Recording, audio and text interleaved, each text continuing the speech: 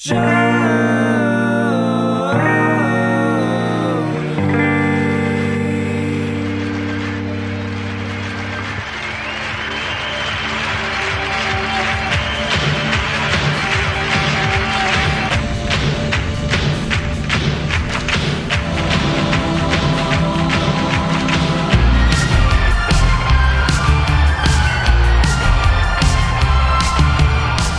hello, everybody. Welcome to another installment of Show to View with Mike G, the show of life, the show of the West Wing, the show of dedication, hospitality, employees only, monkey shoulder scotch, and so much more. Today's episode is kind of a two-parter. First, I get to sit down with Dev Johnson from Employees Only. He was in town with Ezra Starr and Vance at Nickel City doing some teaching, doing some competition for monkey shoulder scotch. We talk about his life, starting in acting and ending up in hospitality. It's an amazing conversation, one that I won't soon forget. And Dev and his crew from Employees Only were recently in town for a tiki takeover at the Townsend. Got to catch up. And you know what, Dev? My apologies for waiting so long to put this out. Listening back, man, this is a lovely, lovely chat. And then at the end of the episode, we talk about Vance Henderson's role and transition into the national brand ambassador for Monkey Shoulder Blended Scotch. Great chat. Always good catching up with those folks. There's lots to learn here. We talk about New York. We talk about acting. There's so many great little Easter eggs and tidbits and tips from the man himself, Dev Johnson. So without further ado, I hope you guys enjoy this great chat with Dev Johnson and Vance Henderson.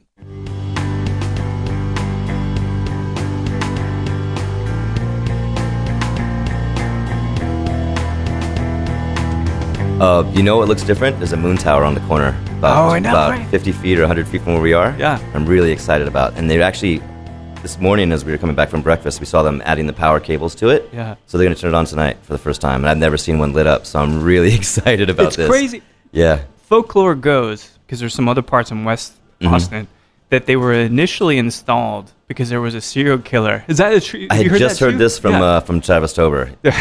He just told me that story, and I was like, wow, that's interesting. And then there's Dazed and Confused. And then there's also that reference, yeah. And they're climbing up. So, which I didn't actually put together until somebody pointed it out to me, and I was like, oh, yeah, I hadn't seen the movie in a while, and I forgot about that term or that phrase or whatever. Right. And I was like, oh, yeah, that's right. So, of course, I stole it and put it in an Instagram story.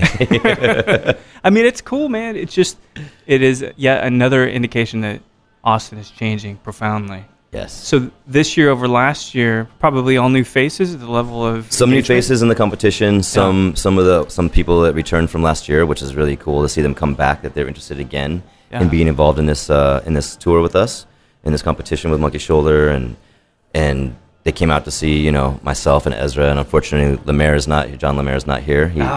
He took ill right before the trip, so we're missing integral part of our team. Sure. But Vance is stepping up. We got Vance this year, which is great. He's a domineering force. Absolutely. Great showman. Physically. Absolutely a great showman. Are you guys more like Motley Crue, or are you more like the Beatles? Ooh. I mean, I think we're probably a mixture of both. When we're like the Beatles, when we're like in the competition, and when we're out at the bars and stuff, when nobody's looking, we're more like Motley Crue, I think. Yeah, I saw that. Certainly a Motley Crue with vast backgrounds. Yeah. Vast creative differences. It's a lovely group. And we'll talk more about the Ultimate Bartending Championship here shortly. But sure. I tied all this stuff together. I just had finished Parks and Rec. Okay. Binged through this whole thing. One of the greatest TV comedies of all time, in my opinion. Finished The Office. All these greats. Yes. So someone said, you should watch Next. You're an Aaron Sorkin fan, right? I'm like, yeah, I'm an Aaron Sorkin fan. Oh, man. Here we go. I started watching The West Wing. And I started falling in love all over again with Martin Sheen. Great show, by the way. Great show, great writing. Aaron Sorkin really hitting his stride in terms of having the space to really explore story and stuff. Well, it turns out that there's not a lot about your bartending career necessarily. Obviously, there's two main chapters, one in Venice and then IDEO in New York. Yes. But there's this undercurrent of creativity and IMDb profiles of July 19th, 5'9", Dev Johnson. So, was that the big time? Your part on the West Wing. That part was probably the biggest time part I ever had. Yeah. In that side career, or that very small chapter in my life. And it felt great. It was a lot of fun to do. I get to hang with Martin and those guys. And no way. Yeah, it was really cool. Also, the really interesting part about doing that role was that it was kind of like a double role in the episode. So I was playing.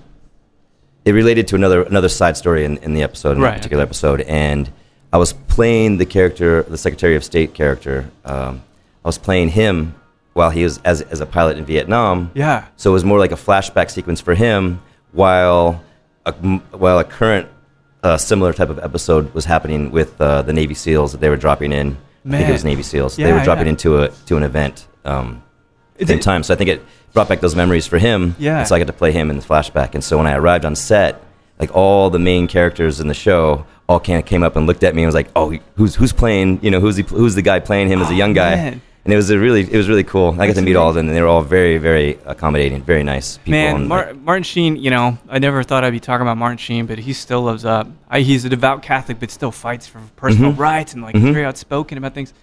It's lovely to hear like they embraced you as part of that cast, you know. They did. It was really warm. I was terrified, honestly. I was terrified. I have no idea. I've always had a lot of respect for Martin Sheen as a performer, you know. Still to this day. And yes, still to this day. Amazing. So many of the folks in this hospitality industry, again, very rich backgrounds, a motley crew on the whole, if you will. Some of us are musicians, some of us are playwrights, some of us are actors. Yeah. So for you, when you were working, was the acting always the main goal for you? Is that why you stayed in LA and you wanted to really make something in that space? Well, LA is my hometown. Okay, so you're born and raised. Born and raised in Los Angeles. Cool. I've moved quite a bit all around the city and other places, so I'm not from any particular neighborhood. But I was born in Westwood and pretty much like lived on the west side the majority of my time in Los Angeles. And ever since I was a kid, I started acting. I got picked I was like in line somewhere and a manager came by and was like, "Oh my God, you're like, you know, whatever. I want to see if I can manage you and get into this, you know." And I'm like, "Sounds great. Let's give it a try." Sure. So, you know, I had a lot of bumps along the road. I stopped for a while in my teens.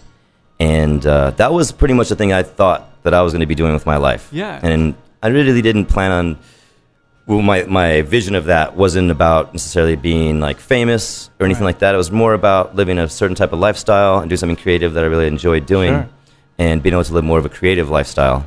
So we could talk about creative lifestyles. Sure. Your folks, were they in the industry at all?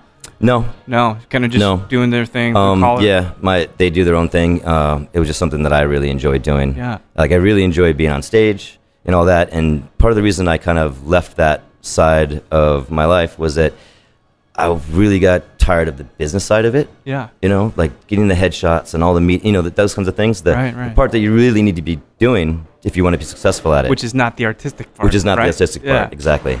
And that's the part that I kind of like shied away from. And so that was part of the reason why I let that part go in my life. And chasing that dream, again, became tiresome. Yeah. And I realized that I could still live a creative life, you know, and still be creative in many other ways and not have to chase down this thing that, you know, millions of other people are chasing down in the world. Absolutely. And it's interesting because the last time I talked about acting was with Vance. Last year, he's sitting next to me and we'll talk to me here shortly. But I asked him the same question I'd ask you. But so as an actor, that someone is pursuing this actually out there in movies, in TV, who was influencing you as an actor, whether it was when you were a kid or someone that's old school or a contemporary? Well, I had a lot of influences. I wouldn't say anybody in particular. Yeah. There were people that I imagined I wanted my career to be on the similar kind of track. Right. You know? But it wasn't any actors or writers in particular. I enjoy all the movies from all the different genres. Yeah. I would go through phases. I would watch like tons of like black and white movies, you know, Casablanca and those kinds of things from Here to Eternity. John Huston stuff, the old film noir stuff. Yeah, that stuff too. Yeah. There was a phase where I was doing that. There was a phase where I'd only watch like serious, emotional, heavy movies, you know, and all this stuff, and like. And then when it's funny that when I kind of let that act like chasing the acting go, I started just watching like really cheesy movies, like nothing that's too heavy, and like I just wanted to keep it light and easy, and that's kind of what I've been doing, you know.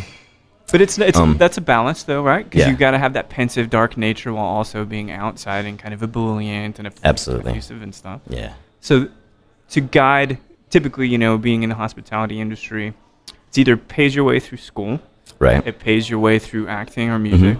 And did you hop into the industry because you wanted to, or just like it's a good gig? It's a mixture of both, circumstantial and knowing that it'd be a good place for me to be if I wanted to have the ability to do other things with my life. Yeah. Put me through school as well. The small amount of school that I went to, I never got a degree. Yeah. And when I approached school, university type school, I approached it where I was just going to learn what I wanted to learn. Yeah.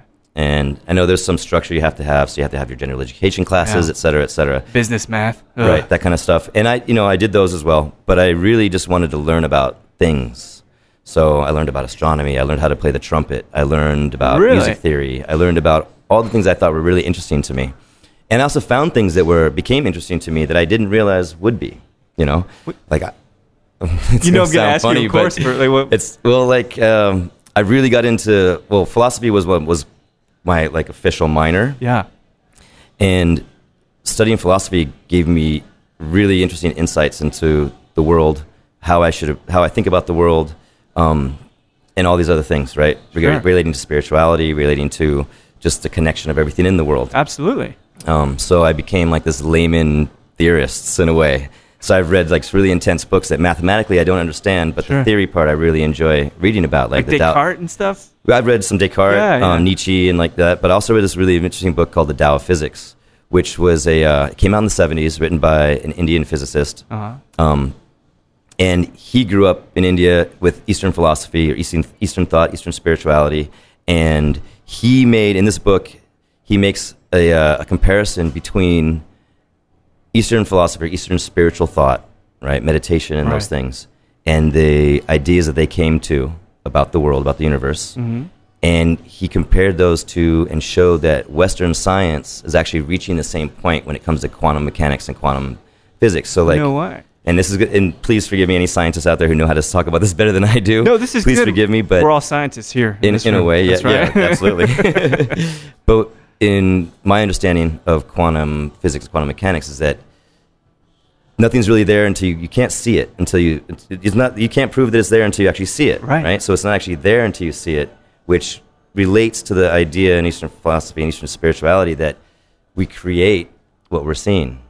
So those two things kind of come together, like Western science, Eastern philosophy. In this book, he's showing how they kind of reach the same conclusions. Interesting. Which I thought was very interesting. So how do you decide then, oh man, I never thought I'd be talking about this, but this whole hologram thing, that life is merely just a hologram that's a construct of your mentality? Yeah, it's interesting. And the other thing that really caught my mind when I was studying philosophy was that everything that we've figured out in this world, and with science, with maybe, with astrophysics and how we think the universe is created, is all based on one thing. And that one thing always seems to be an assumption. So everything we're doing, I like that was a foregone conclusion about what that assumption is. Right. And so even in natural philosophy, even Isaac Newton was doing this. When this is philosophy back then, what physics was called natural philosophy back then, but everything that they would start with was an assumption, and then they'd create, all these different things. So we assume the Big Bang happened, so we can, from that point, from this assumption, we can create math that adds up to that. You're absolutely explains what right. we have right now. We create a narrative based on the conclusion we create, instead of just working the process and then getting and achieving that truth at the end of it. Yeah. Right, and the fact of the matter is, we can't see how the universe started. Like, they can't see past this one, I think it's 13 billion years ago or something like that. When they look back in time that way through radio telescopes and stuff like that, they hit this wall of fuzz where they just can't get past. Yeah. That's where we're at now. And so the assumption that the Big Bang is there, we can't prove the Big Bang, but we can assume the Big Bang is proven by all the math and all the theory that we've created based on that assumption. Right? Inference, right? Yes, inference, exactly. So did this shape the way that you kind of... Because what ends up happening is that you read something that's truly touching like that changes your paradigm and perhaps problem solving. Yes. And all of a sudden, and it interferes with your personal relationships, I found, but you no longer make assumptions about stuff. You're like, let's work through this instead of you just telling me this is how it is, and then you question everything. Yeah, that part of that as well, but it took less pressure off me and thinking that this is the absolute only way. Oh, that's great. Yeah. And that opened my mind up in a lot of ways to the possibilities of what a person can create with their life. That's right. So the rails are off. Yeah. So that was really helpful for me in my world. That's a great sentiment. I never thought about that. Yeah. Normally, it shaves it down and creates to be more myopic. But you're saying, no, this opened everything up. It opened everything up because then it's like, okay, well, if that's just based on assumption, then it's what we believe, but it's not necessarily true. Wow. Right? And true is usually a perspective anyway. Sure. Did it give you a clearer sense of maybe who you are in this universe? In some ways, it did. In some ways, it took, like I said before, it took the pressure off of me in terms of like, oh, I have to be doing this, or I have to be doing that, or this is the only way to do this. It opened that up for me more than anything else, you know. I have a problem with trying to do too much, to try to establish. And my wife and I, we're not going to have kids. We made that choice. Mm-hmm. Passionate about that. Okay. Someone brought it to my attention last week that says, well, what do you keep trying to achieve? You don't have kids, and so I'm like, I don't know. And they go, you're just trying to have a legacy that outlives your death. Right? And that's kind of crazy. Do you get, in terms of ambition and projects and success, do you take that into consideration at all, that you also want to have a legacy that you leave? Sometimes, you know, I think every human being, I assume every human being has this part of them that wants to leave their print on the world, on history, and so on and so forth. That's never necessarily been the main focus of what I like to do, what I'm doing with my life. I usually have a pretty short-term vision of what's happening in my life, and I'm not really sure why, but I do, and I try to keep it as simple as I can. Like, even when I was approaching acting, in the same way that I approach what I do now, tending bar and doing seminars for people and stuff like that, which still to this day, if I actually think about it, I'm still mind blown that I'm actually people want to hear what I have to say about this stuff to begin with. But really, my ultimate goal when it comes to like this or anything that I do, anything that I plan to do in the future, is that I want to be good at what I do. I want to be respected by my peers and whatever field that is, but for what I do. And I don't necessarily need to be famous or extremely rich or any of those things. But really, it's more about having respect and being able to stand alongside people that I respect. Yeah. You know, people trusting you and people. I'm really into the people respecting me thing. Now, but you don't work for that. You just do it by example. You have to just do things, and then that's going to fall into place. Right. I think. I think so too. And it's not like, oh, you need to respect me or anything like that. It's just that. It's that people that I look up to, if they can somehow see value in what I'm doing, it makes me feel good. Yeah. You know? I think, and that's really, in essence, one of the huge facets to this community. Yeah. The bartending community, hospitality, brands. Mm-hmm. Being behind the bar in Venice, and it's Chaya, is that what it's called? It was Chaya Venice. Yeah, it's still there. It's still there since look. 95. The menu looks great. It is. Dude, the food they is open really at 5:30. If I guess we can get to a flight out there. Get sushi happy hour and all that. Yeah. Did you find that you liked people too? Because acting can often be a solemn and very isolating. Mm-hmm. But you being in front of people behind the bar, did you enjoy those interactions too? Absolutely. Yeah. Yeah. I definitely enjoy the interactions most of the time with people behind the bar. I like making people happy in general. That's kind of the way I've always been in my life. I like to make people smile. I like to have a lighter, light feeling. I'm not always light, but I like to try to help people have a good time, help them smile. I'm trying to crack jokes all the time. Usually not that well, but I do my Welcome best. to my world. Or I'm joining your world. Right. Dad jokes all over the fucking place. And it's funny that when I was tending bar and acting at the same time, I kind of realized that it's funny. I kind of fought, because I had started acting when I was young, I kind of fought in my mind being the cliche actor working in a restaurant acting, especially in Los Angeles, all places. Sure. But over the course of working in the restaurants and finally getting behind the bar and engaging with people in that manner, it just really felt really natural and easy for me. Yeah. And I kind of found that I enjoyed it more than I enjoyed hunting down acting roles. Not that I enjoyed it more than acting and studying characters and stuff like that. But the operational process, which you're talking about. That I mentioned before. Yeah. And it just felt more natural. And then I also realized I could go anywhere in the world with the abilities as a bartender. Sure. Because everybody drinks all over the world. And that was a door that I kind of opened in my mind for me, that I was like, I could just do this and just do all the things I want to do anyway. Yeah. Another lens of which kind of expands things open for you. Yes. Now this I like as a common theme here. Yes. Science and physiology, or rather physics themselves, opens up your mind about your place in the world. Mm-hmm. Bartending also does the same thing. I do have a question, as actors and people that are interacting with people in very truncated, fast, quick, bite-sized ways, is it always you that people are getting? Or do you also have to put on a role? to interact with guests? You mean when I'm behind the bar? Yeah. Yeah, it's me, and it's also it's like a veil. Yeah. Right, because particularly at Employees Only, we talk a lot about being able to be in the situation and be out and be able to view it from the outside at the same time. Sure. That's what our mentors there try to teach us about, one aspect of what we do. Yeah. And so it is me, and I think it's very similar to acting. Yeah. It's me, but I'm also the bartender, and I'm also the host. Yeah. All those things are tied together. So it's not Dev completely. It's right. Dev the host, the Dev and sometimes the entertainer. To engage with people across the bar. And so sometimes it's that. So it's usually a little bit of a veil between myself and the bartender persona. Well, you have to too. I feel like if you did you ever listen to Smashing Pumpkins? Yes. Of course, right? Not too deeply, yeah, not too much, but I'm familiar. But enough, right? Yeah. Well, they're coming. They're actually having a reunion tour. Everybody's back together. They're playing here in Austin, which is going to be really exciting. But Billy Corgan, after Melancholy and the Infinite Sadness, kind of their biggest records, right? He said, "I've opened up too much.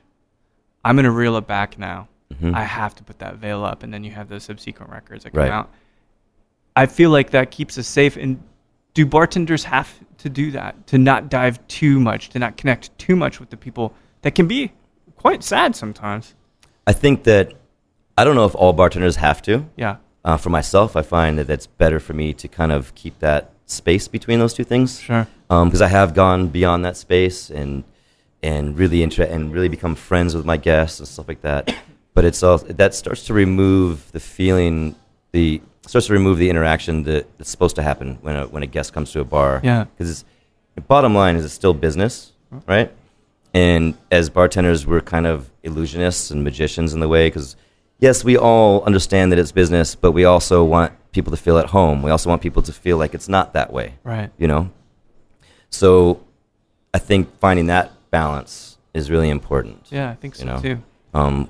Somebody else I respect in the bar business talks about not getting too close to your guests, because you want them to feel like a guest rather than feeling like, oh, we're just hanging out. Right. There is a dynamic. There is a role there. Yes. And that's hard for me on the other side sometimes when I don't have water anymore.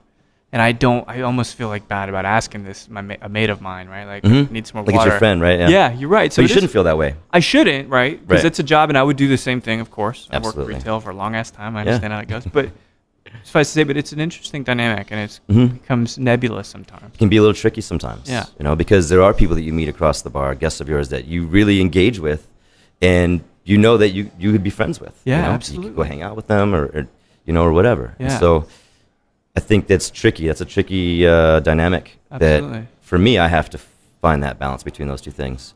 Otherwise, parts of my personality, maybe my mood starts to come across when it shouldn't. My own personal mood. Right. And so then I'm like being there. Then I'm there I'm thinking in myself and thinking in my head when I really need to be there for the guest. Sure. It's a selfless thing, and sometimes we can get too. It can be a little involved. tricky. Yeah, for sure. Yeah. So the other massive chapter, you spent chapter 1, if you will, or act 2. I'll call it act 2. Sure. Why not? Yeah. Or maybe first act, depending how you look at it, right? But you spent your whole life pursuing a career that you didn't abandon, but you built up a social network. You built up some cachet as a person behind the bar with a reputation. Yes. How hard was it to leave LA to go to New York in 2006, I think? 2006, I moved to New York City. It wasn't difficult to make the move. It was difficult to let go of being in LA and let go of that life. Right. In some ways, because I'm pretty stubborn. Like I worked at Chai Venice for 11 years. Wow. Right. And unheard of if you think about it. Really, and it's very unusual in restaurants and bars. So I started there as a busboy. My first day was actually April 1st, April Fool's Day, 1995, was it? 1995, yeah. And they opened in 93, my mistake. Yeah. Wow. And I worked my first day for free. And I kind of look back on that date as like kind of the universe's joke on me, or, April Fool's Day on me. Because like when I first approached it, I was like, I'm not going to be doing this when I'm 40. I was bartending with guys that were 40, and I'm like, man, there's no way I'm going to be bartending when I'm 40. And, lo and behold, here I am 20-something years later, and I'm behind the bar. And I feel great about it. Yeah. You know, so it's like perspective changes over time. So 11 years at Chai of Venice. I was definitely time for me to go. It's definitely time for me just to make a change in my life. Sure. And so like I said before, like it was difficult to let go, but once I had made that decision, I was out. Easy. I was gone. You dedicate yourself to something and you do it. Yeah. So it took 2 years, it looks like, before you hopped on to the EO right. crew? So I had bounced around quite a bit. So going from a place like Chai, where I was there for 11 years, one job, I had about 10 jobs in the course of those 2 years in New York City, Man. which was really trippy. And it's hard. That's got to feel unnatural, maybe it's too strong of a word, but a little bit like against your nature, perhaps? Absolutely. Yeah. And one of the things I disliked so much about acting, which was like going on auditions and those things, I had to do in New York. I had to take resumes and like go and ask for jobs, and it's silly in my mind. I know it's kind of silly, but in my mind, I always felt like I was begging, and that's one thing I don't ever want to do. I don't like doing, you know. And there's been times in my life when I've had to. Sure. But it's something that I try to avoid, and it's just a feeling that I put on myself more than anything else, right. You know. And so, like, for instance, one of the restaurants I applied for in New York, I walked in and I'm like, yeah, this really probably isn't the place for me, you know, whatever. So I'm just going to fill this thing out. I'm here. I'm going to fill out the questionnaire they have and turn my resume in. And one of the questions was, you know, is the guest always right? And I was like, oh, this is great. I'm going to answer this one. They're never going to hire me, you know, and I can just move on my way. And it's not really going to be my fault. You tank it on purpose. Like, right. I love it. So I answered it like, well, no, the guest isn't always right. And sometimes the guest needs to hear when they're wrong. And I'm thinking, okay, they're never going to hire me now, right? Because they don't want to hear they don't want to hear somebody that's coming to work for them have that attitude about it. And I'm like, I'm going to put that down on purpose. No, lo and behold, like 2 days later, they called me and they're like, hey, we got a position for you. And I'm like, oh man, it never works with jury duty either, by the way. No, I haven't tried yet. I need to take care of that actually. New York City's mad at me right now.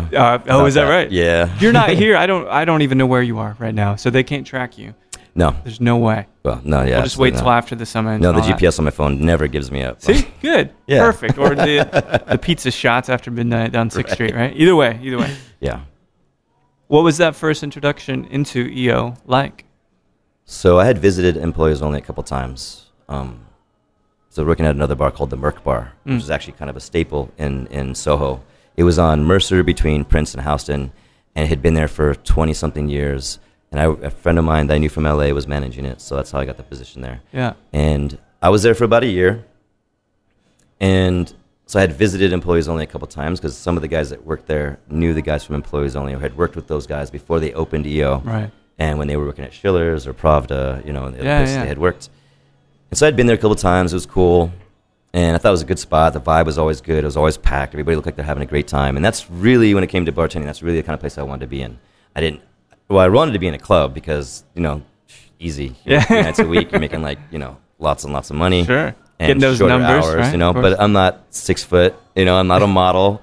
You know what I mean? But I'm not a woman. And like, I know, but sometimes it can work for us. Sometimes it can, yeah. Like there was some guys that I know now who worked at places like Bed and Home, you know, and I just didn't have the knowledge they had yet about spirits. And because I never thought it was going to be something that I needed to know. I just was like, I'll just bang drinks out and, you know, and I'll have something else going on in my life at some point. So I started working at Employees Only, and it's funny, I don't think I realized what Employees Only was when I first started working there. And I wasn't fully aware of this renaissance that was happening in cocktails. You know, I had heard like maybe 4 or 5 years earlier, like somebody came and asked me in LA, are you a mixologist? And I'm like, I don't know what that is. I'm like, no, I'm a bartender. And so over the course of the first like 8 or 9 months, 6 months of working at EO, starting at the bottom there, you know. Because they have like the apprentice program. Is that how they do it there? Yes, we have the apprenticeship program. So I started at the bottom, even after 10 years of working behind the bar, which, you know, it makes sense because they're training you to work in the culture and the style that they would like us to work in there. So over the course of those first 6 or 8 months, I just started noticing things like a guest would come in, like, I came all the way from Berlin just to see this bar. And I'm like, in my head, I'm like, that's great. But in my head, I'm like, that's fucking crazy. What's going on here, you know? Yeah. And in the trainings that we had, I was learning stuff and reading books, and it made tending bar and what we do behind the bar viable for me in the sense that now I have an intellectual way to approach it as well. I'm learning some things. I always like to learn. I like to learn about all kinds of different things.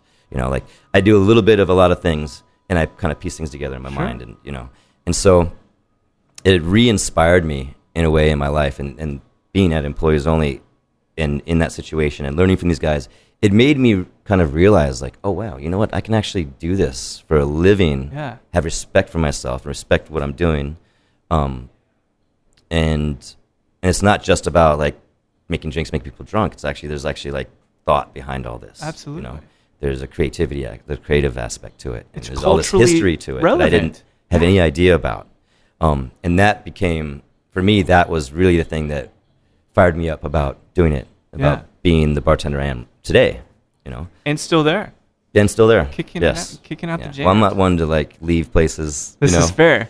Which should probably, because you're not well, and that I've helped build, and those kind of things. Right. You know, but you're not married, right? No, not married. Which surprises me then, in that case, because you would think that, he's convinced himself over here. Yeah, you know, I think I have less of a fear of commitment to work than I do to relationships. Maybe, I don't know. You gotta pick one of them, right? Like, right. Yeah. Yeah. My dad was married to his work for a long time. Yeah. And the other thing about Employees Only was that I was about 2 weeks away. I had been fired from the Merc Bar because, in true New York fashion, a new manager came in, wanted to hire his buddies that he knew, and so it was it. You know, that's kind of how that New York doesn't quite work that way as much anymore, I don't think. Yeah. But at that time, it was very much like that. It was like you could have a job one day and the next day it's gone, especially in the restaurant industry. Man, it's crazy. Yeah, it's crazy. It's like the Trump administration. I mean, not to get political, but just logistically, it's the same thing. Logistically, for sure. And attrition, man. I was about 2 weeks away from moving out of New York, just kind of giving up on New York and just thinking, well, you know what? Maybe this isn't for me. Maybe I just need to go back to Los Angeles, go to UCLA, get a degree in history or something, and become a professor, you know, because history is another thing that I really, really enjoy learning about and stuff like that. So, like, and studying. And so that's pretty much where my head was at. I was like, okay, I'm going to go on this interview at EO, and, you know, if it doesn't work out, then I'm going to pack my bags and move back to LA. I'm going to go back, you know. And I figured 2 years was a good enough time. Sure. I had friends that moved out for like 6 months and took their tail between their legs and headed back. Yeah. It's like, that's not going to be me. And I really didn't want to go back without bringing something back or having something. So I gave myself first a year. I was like, oh, God, give it another year. Yeah. And then I was like, okay, 2 years. You know, I'm 33 now. And I really need to figure out what I'm going to be doing with my life, you know, if I want to have a different life than I'm having now. So, so I ended up getting the job there. You know? Serendipity. And serendipity completely. Wow. Like, one of the door guy at the Merc Bar, he was also the door guy at Employees Only. Mm-hmm. Probably one of the best guys at the door I've ever known to work with, that I've ever worked with. Like, could see people down the block and just know what state of mind they're in. It was a trip. It was like almost magical watching him work at the door. It's a trip. Anyway, so he introduced me to the guys at Employees Only. I went on my interview, you know, and they called me in. The space opened up like a week later. They called me in. I started working with them, and here we are, 10 years later. Wow. Yeah. It's a magical thing. Yeah. You're almost Zen-like Japanese-esque level of patience and mastery. I wish that was actually true. But I'm glad it appears that way sometimes. Fooled me. It was pretty... No. Yeah. This commitment to things, it seems in vast contrast to a lot of what is this term startender that's kind of in this industry. Yes. How do you have a bit of advice for folks that maybe are 20 years younger than you that are really chomping at the bit to do everything as quickly as possible? What would you tell them? Wow, it's tricky. It's a different game than it was when I got in. Like when I started bartending, people weren't doing this stuff that I knew of, at least. Right. You know? And if it was happening far and few between, and probably mostly in Europe. Sure. You know, where they kind of kept they held the flag for us. Yeah. You know, after Prohibition, you know, everything got really weird in the United States when it came to cocktails, like horrible ingredients after World War II, like all these things, and Europe kind of held the banner for cocktails in a lot of ways. So in the United States, wasn't happening. But now I would say there's all these opportunities, and I see a lot of young bartenders get in it because they're like, oh, I want to be a famous bartender now, right? You know, or whatever. And I mean, that's almost the same as like trying to get into acting. You know, maybe on a smaller scale. You're absolutely right. But you just want notoriety for notoriety's sake, but the work isn't really worth it to you. Right. Not you personally. No, I know. I know what you mean. And I see a lot of young bartenders bouncing around and trying to learn this. And the thing about this is that there's a couple of aspects. Like your palate takes time to train. It takes time. Like you're not going to have a great palate in 1 year. Yeah, that's just the nature of it. I mean, the more you practice, absolutely, the better your palate's going to be. But it takes time to develop that. You know, it really does. And so that's one of the things I find young bartenders are struggling with, whether they realize it or not, is a palate. Yes. And really being able to taste intricacies in cocktails and stuff like that. And that's not true for everybody, obviously. Yeah. I also find that they're bouncing around a lot. They want to be in the hot bar. They want to be in the cool bar. And so, like, people will see, and I'm not sure why, but I imagine it's because people will see them in the new hot bar and you know, they're part of that whole scene and they're going to get seen and all this stuff. And right. The reality is, for me at least, grinding, you know, believe it or not, you know, the days that you're behind the bar that you're at is really where you're going to learn all the things you need to learn about being behind a bar and working in hospitality. And I think that part gets lost in the mix when it comes to making this amazing cocktail. No, you know, you're totally and known right. for this amazing cocktail. I want to have a cocktail name, and like mine's going to be a modern classic, you know, or whatever. And I was walking to work, which is about a mile from my house. I was walking to work every day, and I walked through this neighborhood, and I would just do it all the time, and I would just kind of keep my head down and like, oh, I'm just going to work. I kept focusing on that. But then one day I stepped back and said, you know, I'm just going to like enjoy this neighborhood. It's kind of a pretty neighborhood. There was this beautiful blue house I'd never noticed before. It's about as blue as this bench over here, bright blue. Oh yeah, beautiful. And all it took was me just pull my head up, right? And then you finally get to see this minutia and this stuff that was really always part of the journey instead of just focused on the destination. Right. You know? And so that, to your point, you never know when that's going to surface. Right. The longer you're in one place, the more details you're going to see, and the more practice you're going to get in the same place. So, like, I'm not saying don't expand. I'm not saying don't learn about other things, but stick with one place for a while and kind of settle into that so that you can develop the skills that you want to develop along the way. And you can be in a place that doesn't get any necessarily notoriety, because it's not really about that. It's about developing your skills as a host behind the bar, you know? And so if you're bouncing around constantly thinking about, oh, I need to see, people need to see this, then you're going to miss the point. Absolutely. You know? You're missing the details along that journey. And then it's very cliche now, like say it's about the journey, not the destination. You know, but it is. It's really about both. Yeah, you're right. Time, well, it's a nice. Everything's about balance, of course. Right. Drinking and working out, like the journey, the deliverable. It's all mixed together. Yeah. How did you get involved with William Grant & Sons and Monkey Shoulder? Oh man, that's it's tricky. A lot of things that happen, I don't really realize how they happen. They just kind of start happening. Yeah. And over the course of the years of being an Employees Only, I became friends with the former U.S. ambassador for Hendrix, Jim Ryan, who was already a friend of the house to begin with. And we kind of clicked. When I became bar manager at EO, I really didn't know that many people within our industry in that way. And I went to an event once, and he was there. I already knew him. And he was there, and he was like, yeah, I'm going to go to this thing next, so-and-so. And I'm like, oh, I've never met that person before. He's like, you know what, man, come with me. I'm going to introduce you to some people. Yeah. So he kind of like helped me do that. And that was the beginning of my relationship with William Grant & Sons through Jim Ryan. Yeah. And then I would do work for him. I'd do events, or I'd make cocktails for him, for Hendrix and stuff like that. And then, then of course I met Charlotte Voisey and the other people involved in William Grant. And Seb Dibrame came over from Australia to be the ambassador to take Jim Ryan's place on Hendrix. And I'm not sure the details of how he switched over to Monkey Shoulder. And so Seb and I had become friends at Tales one year.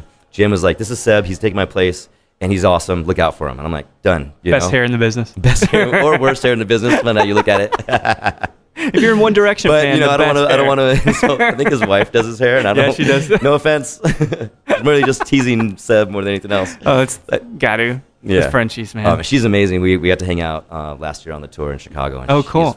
Man, so cool. Both of them. They're lovely, lovely folks. And so that's kind of, it's kind of happens like little pieces along the way, And I think when a bartender, and this kind of ties back into what I was saying about staying in one place for a while, it shows consistency. And people that want to work with you are going to want to work with somebody that's consistent. Right. They can, in a way, it's a sense of trust, Which is paramount for a big brand. Absolutely. Big money means I got to put you out on the company's dime. Don't screw it up. Right. Be responsible. Be a role model. Exactly. Yeah. And, it's funny, too. We talk about if you just keep looking at the destination, if you keep hopping around, you're going to miss those small conversations. Definitely. You're going to miss the opportunity. And then people in the brand, they're going to notice that you're bouncing around, too. Yes. And it's not, it's not saying it's necessarily a bad thing, but if it's working for you, it's working for you. Sure. That's all that matters. You date around. I mean, that in a way, right? Mm-hmm. It's a weird thing. Yeah. But it's really more important to develop the different techniques than it is developing your resume in that way with all these different places. I think so. Yeah.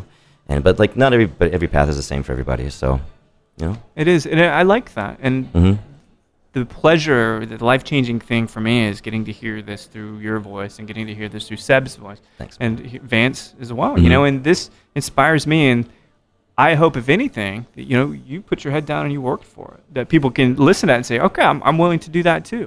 Because there's a hell of a lot of people that respect you. I mean, lots of people showing up to these 2 days. Yeah, it's really impressive. I'm flabbergasted, but also very grateful for it. You know? And I get to work with like two of my best friends in this industry, sure. and I get to travel with them all around the country, and it's been really fun. That's so cool. And you know, eternally grateful for the opportunity to be a part of this. So the 2-day, so it's the Ultimate Bartending Championship, right? Which sounds like super tough and like Charles Bronson gritty kind of thing, right? Like people pitted at each other in an octagon kind of shit. But we should get an octagon for the next city, dude. Cage match. Yes, like Penitentiary. Did you ever see that movie from the 80s? Yes. Brawl, prison brawls, dude. Oh man. But Monday was the educational portion. Yes. You guys basically saying we've done a lot of stuff. We've really put in a lot of time. Here are some best practices. Is that ultimately what it is? In terms, there's also some quizzes too, right? There's on the second day during the actual competition, there's a quiz. And there's the mixiotic table, which Dean Callan created, which is amazing. I almost swore on. Oh yeah, mixiotic. That's clever. I saw that. Yeah, it's pretty impressive. I think it's really cool. In the first day, which we didn't have necessarily last year. Sure. First day last year was like a round robin type of conversation with myself and the other three judges, Chris Hanna, John Lemare, and Ezra Starr. And we were asked questions by Seb, and we'd answer questions, and then people from the audience could ask questions, which was great. It was a little loose, but it was great. Sure. I really enjoyed it. But then what we found was during the actual competition, people were kind of flailing sometimes, particularly in the speed round.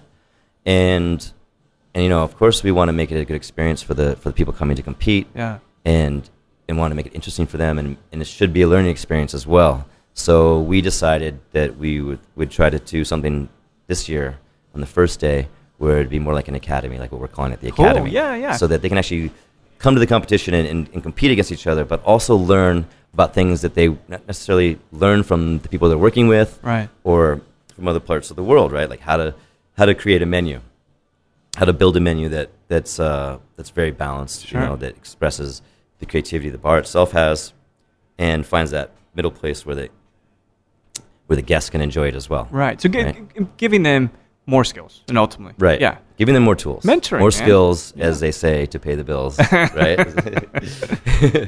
And so that's been fun, and I think it's shown in today's competition. Yeah. I thought people showed up and they were more excited. And I think that learning is really the ultimate goal for all the things that we're doing when it comes to competitions and stuff like that. And a proclivity towards wanting to be a professor at some point. This, in a sense, is a way for you to teach a class. Exactly. And I really enjoy teaching. Every time I teach, I learn something new as well. Yeah. But I really enjoy teaching, even though sometimes I don't feel like anybody needs to hear what I have to say. Right. They just listen, though, anyway. But they do anyway. Yeah, they just they patronize me a bit. It's cool. Of course. Spitball now and again. Right.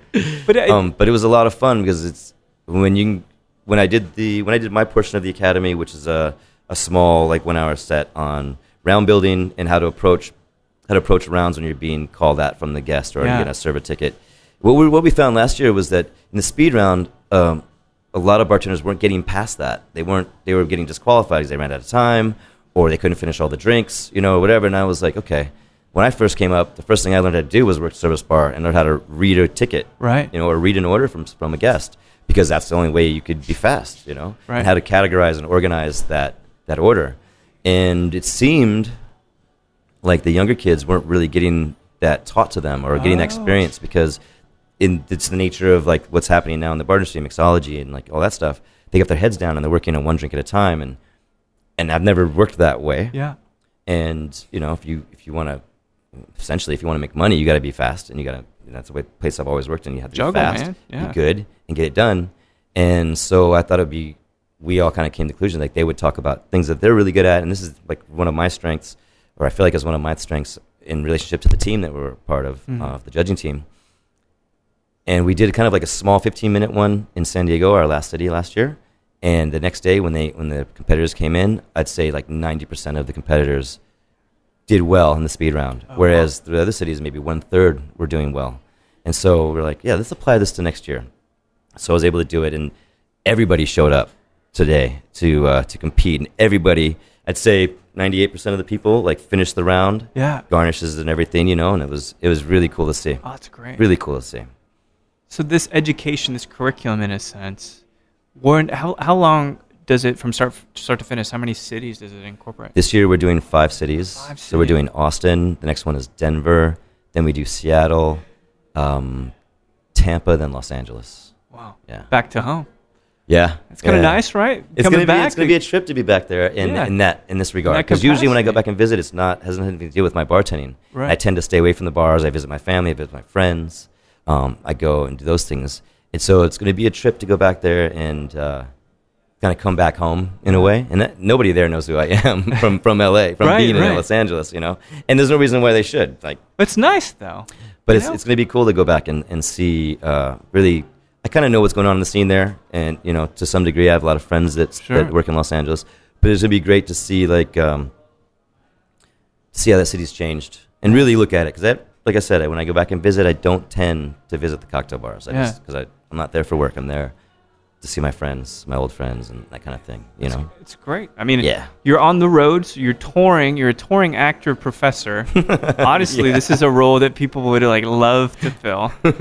As Vance is nodding his head, yep, this is what I said. He's not. I got the brilliant hat on, but I'm sure eventually he'll have a brilliant hat on here. Yeah. So I got 2 questions left for you, and then we'll talk about Monkey Shoulder's involvement, the recent kind of shift in leadership, if you will, from Seb to Vance. We'll talk in a second. But you're at any bar in the world, and you can enjoy any cocktail, doesn't matter what, with it, and sit there and have a sip and a conversation with anybody living or deceased. Oh, wow. That's an actor. Okay. Who might you love to just sit there and wax poetic with and have a conversation? Man, that's tough. Of course it's a tough one, man. I'm not letting you get off that easy. Oh. Well, it'd probably be drinking a Negroni or a Manhattan or a shot of tequila, honestly. I love making cocktails. Sure. And I like drinking cocktails, but I tend to stay with the classics. Yeah. Man, that's a tough one. Okay, so who would it be? Wow. I'm immediately thinking Humphrey Bogart right now. Oh, For some man. reason, or Marlon Brando. Yeah. I don't know if I could handle a conversation with Marlon Brando, to be perfectly honest with you. I think it'd be pretty intense. In light of other news that came up, he may be let's go hang out some more in my hotel room. So then you might put you in a position. Yeah, maybe. But I think Humphrey Bogart, would be killer to sit and talk with,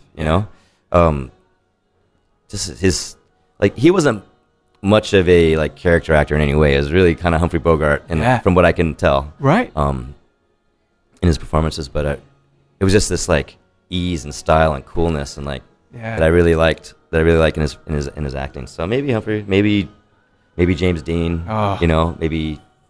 Man, that's a hard one. I know. I was thinking not that no one asks me ever, right? Which is great. But Lee Marvin always comes to mind. Lee Marvin would be pretty cool. I would be real afraid after, but I think once we got on the same level, if I was still cognizant, it would be great to hang out with Lee Marvin. You know, these tough guys. Bogart's the same way, but just not an action star, but a very, very bold, stern, kind of austere-looking dude. Definitely a personality. Yeah, at the very least. Amazing. Tom Hardy would be another one. Oh, God. That'd be the great. most respect for what he does. He's a killer, man. Love the work he does. What's the Ridley Scott? Benicio del Toro would be another one I think would be really fun to hang out with. Man, see, this is a podcast on its own. Who would you drink with? Right? Who would be the musician for you, though? Oh, man, that's right? Well, Jimi Hendrix, it's so difficult. I know. Dave Bazan, probably. Okay. And is esoteric, but I know he can drink a bunch, and he's still very pretty insightful. He's not that much older than me, so it's all right. All right, there you go. So last question. Sure. There's this ornate monkey mixer that's been riding around Texas, and I can't wait to take another picture of it. It was at Nickel City the other night. Mm-hmm. What's next for you guys? What city are you visiting next, and what do you look to kind of give to the crowd, if you will? The next city we visit is Denver. Denver. Okay. Yeah. Cool. I haven't been to Denver in quite a long time, so I'm really excited to see the new bars that are there. Yeah. American Bonded, Sean's new bar. Yeah. Sean's new bar. I haven't visited any of Sean's bars, so I'm really excited to see both of them and see Sean too as well. And hang out with him. And Seb's going to be there. Cool. So because Seb's moving out to Denver, so Vance and Seb and I and the team all get to hang out. No way. I'm really looking forward to that. No casualties, all right? Good. Let's hope not. I don't think so. So Denver's the next city, and we want to try to, like, we're going to bring some information, and things going to happen, I think, in all these different cities. Each city is going to have has its own dynamic going on. And the bartender is going to be strong in one sense and maybe not so strong in another sense. And so I think what's going to happen is we're going to bring the information we have to bring, and whatever they decide to take from that is really what they're going to decide to take. Yeah. Whatever they need to hear is what they're probably going to hear. Sure. I hope, at least, Much like yourself, right? You never know which that nugget is until you see it, and like, then that's it. Yes. It changes the trajectory ever after. Yeah. Because everybody's at a different level in their life and in their bartending, et cetera. So, they're going to hear what we're going to throw a bunch of stuff at them, and they're going to hear what they need to hear, hopefully. What works for them. Yes. Well, Godspeed on the travels. It's Thank great you. to know that you're involved, and I presume we'll see you next year as well. We'll have to hang out a little bit more. I hope so. Now that I know that you're not one of those stuck-up actor types. Even if I wanted to be, I don't think I could be, I mean, it's hard to say. I've met some folks, but it was brilliant. I'm so glad you guys are in Austin. I'm glad that Ezra's back, and Vance and yourself. And, Godspeed on the tour. Tell Sean hey, and you're going to have a good time in Denver, man. Thank you so much for having me on the show, man. What a pleasure. Thank you. Sure.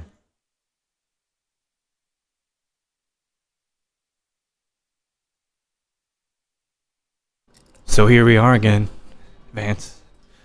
Just the two of us, almost a year in the making. Almost a year. Yeah, dude, Time Out Awards last year. Sure enough. Yeah, you made me a brilliant Drambuie cocktail, Yeah, that's when you made me a superstar. Yeah, that's right. Actually, you know what? I wasn't thinking about Instagram heavily until you posted that picture. That was actually the reason I started an account. No shit. I never forget. I never forget where it came from. Yeah, Thank you. You're the inspiration, man. It's good. Now, endlessly, people are telling me, stop fucking posting pictures now. So you might have actually unleashed Pandora's box of trouble. Don't start none, won't be none. So there was this recent announcement. You had the community bracing themselves. It's like, is Vance going to leave? Is Vance going to have a kid? Is he running for public office in D.C.? Because we need him now more than ever? Nope. Something greater than all of those things combined. So now you are the national ambassador that has usurped via mutiny. I'm kidding. Monkey Shoulder Blended Scotch. That's it. Our friend Seb used to be the guy. Yeah. He couldn't handle it. That's what I hear, right? He just couldn't. He's getting older. I had to take him out, man. It was just getting weird watching from, the land of, Heather Honey. I was like, somebody's got to do something about this. Somebody guy. tell him he can't do this anymore. I couldn't understand anything he was saying, which was getting me. I was like, man, he's doing media. Like, what is he saying? It's like, but they're just looking at him like he's so exotic. Obviously, we've got to listen to him. It was the hair. It was the hair. And I felt, truly and honestly, I felt like the brand needed someone that was bald. Like, sure. Didn't need this, golden distraction. Locks. Yeah. Yeah, it's a visual distraction.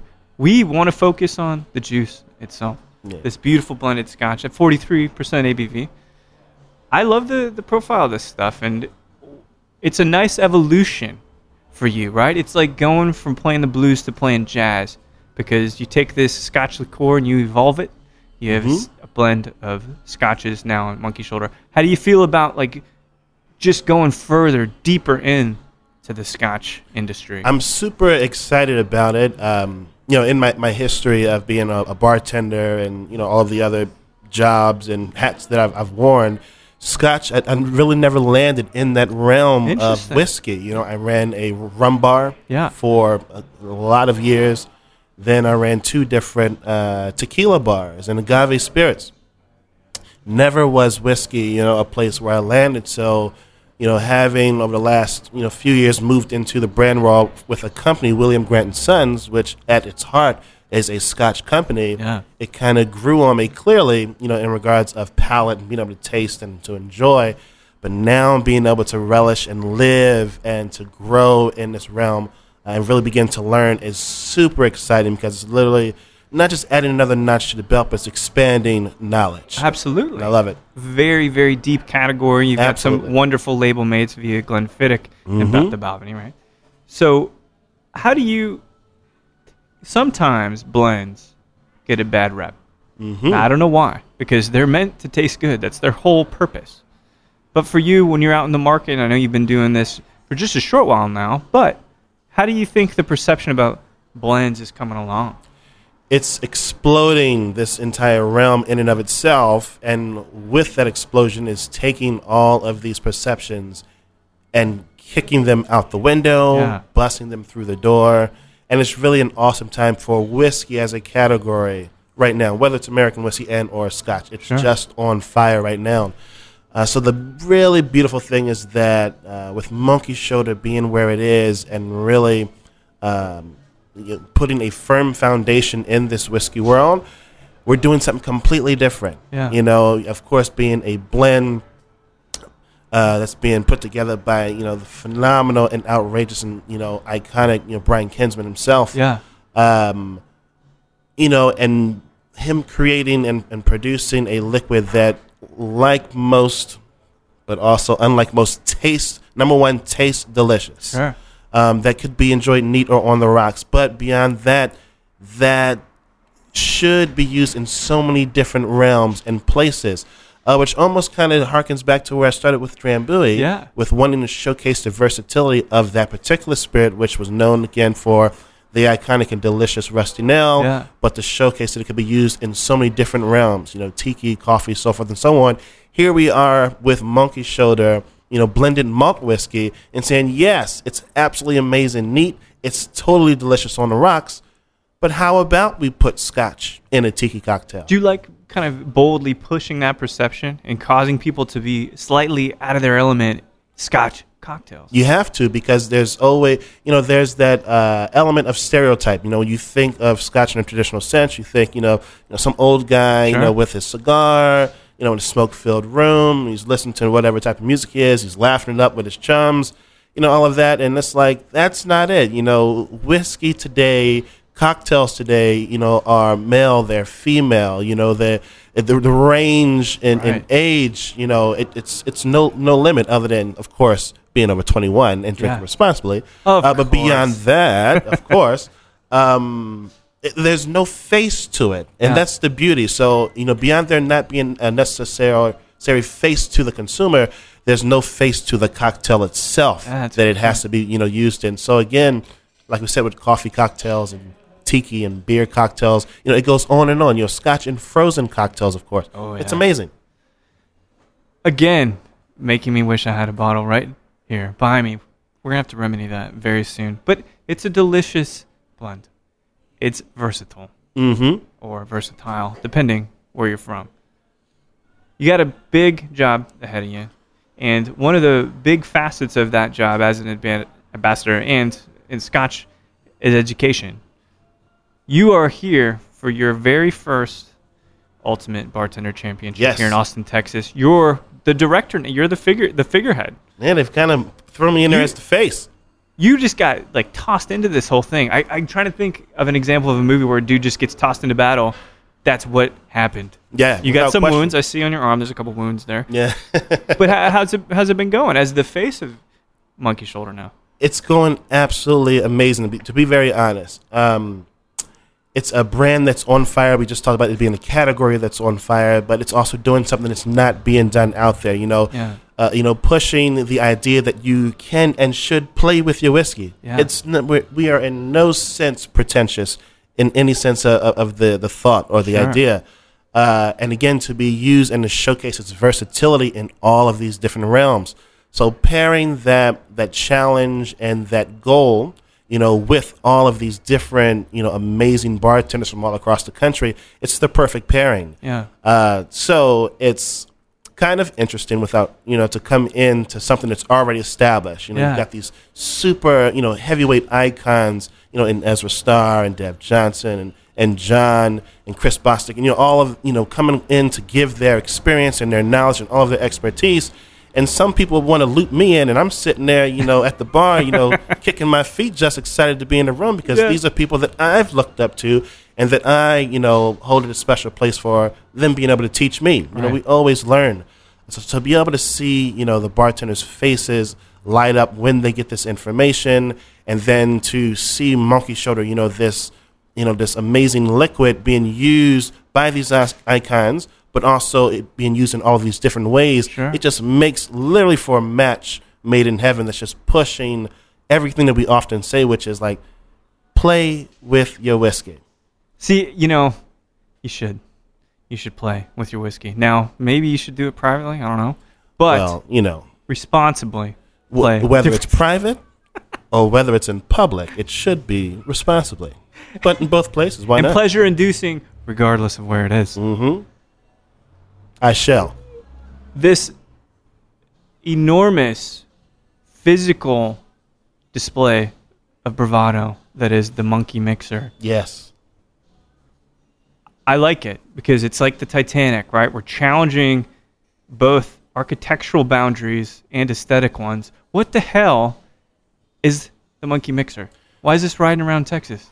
Is that where you buried Seb's body in the back? I can't tell you that. Fine, they usually say, if I tell you I have to kill you.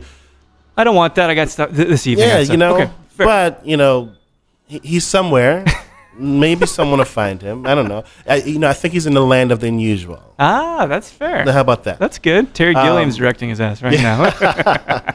Yeah, it's this beast of a machine, that's got these huge rubber wheels. It's just taking over the road everywhere it goes. And it's impossible for it to be on the road and you not to catch this thing. It's absolutely outrageous, It's gigantic. So essentially we took a concrete mixer in essence and literally turned it into the Monkey Mixer. So, where you would have the huge drum, we've made this huge cocktail shaker that has a capacity of almost 12,000 bottles if you think about it. So 2,400 gallons is really what it nets out to be. 2,400.